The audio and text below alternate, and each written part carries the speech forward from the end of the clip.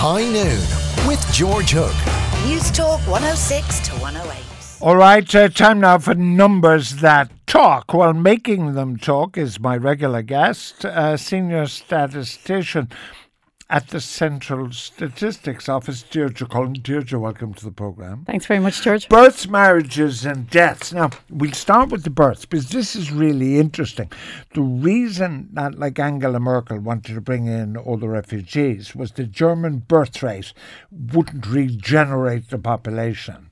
So presumably we have too many babies, have we? No, we don't have too many. So, I mean, to reproduce your population on an ongoing basis, you need a fertility rate of 2.01, and ours at the moment is 1.94. So we're below replication fertility rate. The highest fertility rate in Europe is in France at the moment. That is 2.01, and the lowest among the EU countries is Portugal at 1.23. Really? Yeah. 1.23. So the number of babies born in Ireland in 2014 was just over 67,000, but only 5 years previously it was at 75,000. So it's already fallen by 7,000 children a year. Now, if you think that for every child born in Ireland, a school place has to be found 5 years later, it makes our births go up and down in a cycle. And the reason we had a peak 5 years ago was the previous peak was 30 years previously. And it has to do with the number of women of childbearing years. And the peak age for childbirth now in Ireland is 32. So in 32 years' time, after this present peak, we'll get another peak. But that makes planning for schools very difficult then. Very, very difficult. So if we go back to 2011 census, told us that we had 500,000 children in Ireland of primary school going age. And when we did the population projections, we projected by 2021 we'd have 603,000, an extra 100,000 children. And primary school. And school places has to be found for primary school children. So when people hear on the radio about school building programmes and us crying out for teachers, this is the reason. It has to do with the fluctuation in babies and births. Now, I remember working it out because in the 1950s at school in Cork, we didn't know anything, about how babies were born, that sort of stuff. But I remember working out about between the Annunciation and the birth of Christ. And I worked out that it was really interesting that there was a mathematical correlation between... No, do you know what I mean? Now, is there a date or whatever when the most babies are born? So it goes up and down over the year. It? The most popular month by far is September, end of September. And in 2014... the highest number of babies born was the 25th of September. Which is? 9 months after Christmas Day. So you and I were talking last week about Viagra and contraceptives. So those people who don't want to have a baby in September next year might want to remember that conversation. Yeah, because... And the lowest day was Christmas Day. And generally December is a low period of babies being born. For babies being born. But the conception's taking place the previous March. Well, I guess you're coming out of winter, George. People aren't feeling great about themselves. Women mightn't be shaving their legs. I don't know. Sorry, you lost me on the shaving their legs. But there is a point, though. And remember, my guest is a senior statistician at CSO, and all that information is available at cso.ie. It's Deirdre Cullen. Now, the question of deaths, clearly if you need 2.1 or whatever it is to regenerate your population, but less of us are dying, are we not, because we're living longer? No? Or do the number of deaths remain the same, irrespective of how long we live? Well, if you think that for every man and woman, you have to have 2 children to replace that man and woman.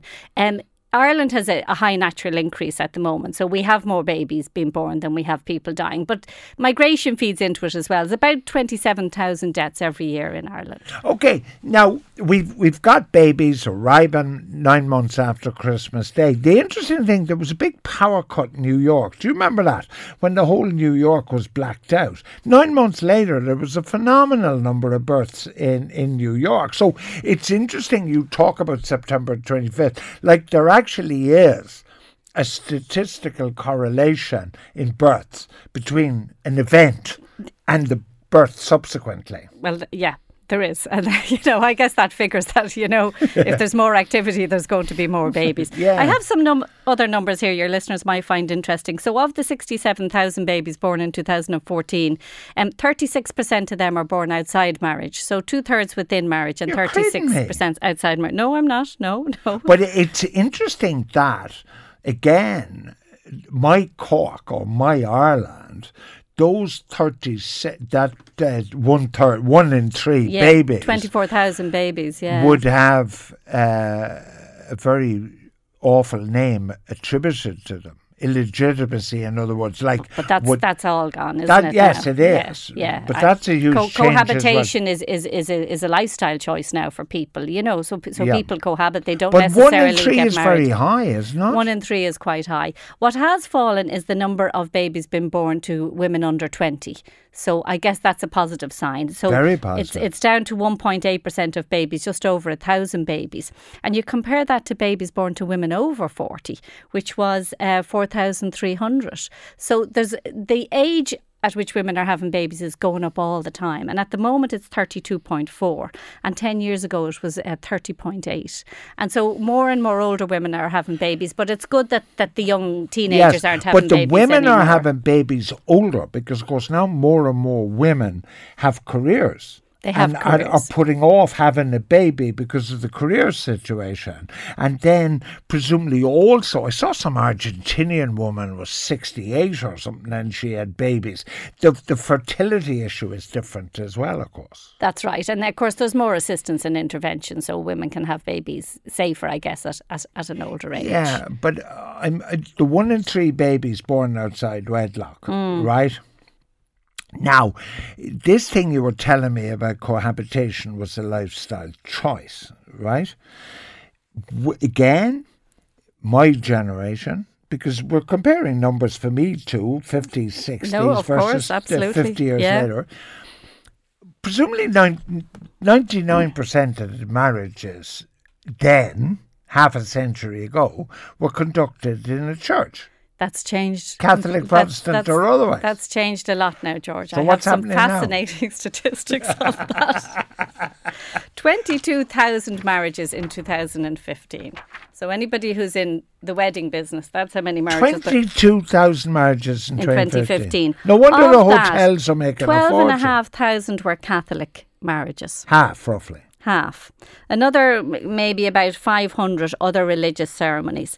And non-religious marriages account for almost 40% of marriages in Ireland now. Is that in a registry office, you mean? The civil is the highest of that. Just over 6,000 marriages are civil ceremonies. And then the humanists conduct marriages. I have figures here of 1,200 conducted by the humanists. And then the Spiritualist Union also conduct marriages, 822 last year. I suppose you have no information on the captains of ocean-going ships conducting marriages. I don't. I wonder what category they would come into the civil. I don't know. I wonder can they still do it? Because do you remember in the movies, the captain that married them? Do you remember that? Yeah, that's right. I'm remembering the African Queen. But now that's interesting that the church marriage, the religious ceremony has dropped so dramatically. But there's huge variation across Ireland. In Dublin City, only 4 in 10 marriages are religious, whereas in the west of Ireland, Roscommon and Donegal and Leitrim, it's still 80% of marriages Which you would religious. expect, though. Which you would expect. And I was talking to a colleague before I came in here and she said that's because the churches down the country are much nicer. And I was like, really, is that a consideration? And she said, yes, and the convenience, because you can get married in a hotel now and it can all happen in the one venue and you don't have to be traipsing from the church to the hotel. And all of these things are coming into people's considerations, apparently. It's just an interesting thing that, like, when in my time, when I married Ingrid, the mixed marriage, they wouldn't allow you to get married on the main altar. You could only get married on a side altar, and the priest wouldn't even take off his bicycle clips. Like, he'd just whiz in, do a quickie, and you were gone in a mixed marriage. Yeah, so I guess that's changed as well. Well, now, hasn't yeah. it? Yeah. But I think the old church and coming up the aisle on the arm of your father and Mendelssohn's Wedding March and all, I think that's great. It doesn't work for everybody anymore, George. You know? It does. Works for me. The most popular month to get married is August. Friday the 31st of July and Saturday the 1st of August were the two most popular days in 2015. Is that the bank holiday? That's I guess that's the bank holiday, yeah. Okay. January is the least popular month. 70% So why would you of get marriages... married in January? You might get a better deal in the hotel. 70% of marriages are on a Friday and a Saturday. So, if you're planning your wedding and you can't find a venue, you might want to switch. Sunday is the least popular day to get married. We have fascinating statistics in the CSO. Listen to me. The one thing you haven't looked at, you've looked at, but you haven't told me yet, like you're kind of this till death do us part stuff. You're obviously a big fan of that, but not all marriages survive. So how many of these marriages are ending in divorce? The number of divorces in 2014 was 2,629. And roughly a sixth of the number of marriages that happened. Yeah, but it's not the same people. No, thanks very much. Although the census told us that there were just under 90,000 divorced people in 2011, and about in the country. Yeah, and about 120,000 separated people. But the number separated remained the same. So I guess as people move into the separated category, then they move on to the divorce category because there's a time lapse in Ireland with that. Now, it's not the role of a statistician, but your memory might help out here. When do we bring in divorce? Can you remember? The 90s, was it? Might have been. No, but the point it was 95 or 96. 96. Okay, well, the point I'm making is when you start talking, how many, 80,000 divorcees did you say? Back in 2011. Yeah, so in the country. We'll have the new census statistics next year. In the country? Yes. Like, they are only divorced since 1995. They're immigrants, yeah. Yeah. They wouldn't, yeah. Yeah, but that number so therefore what you would expect as because there's more divorces, those numbers would increase quite dramatically, would they not? Would that not be a reasonable No, suggestion? because we're looking now at 2,500 a year. So over 10 years, that's 25,000. So there was obviously a big backlog of people wanting there to was, get of divorced. course, yeah. There was a lot of people in Ireland couldn't get divorced and were probably cohabiting and wanted to get married and that kind of thing. I have some figures here on a civil partnership.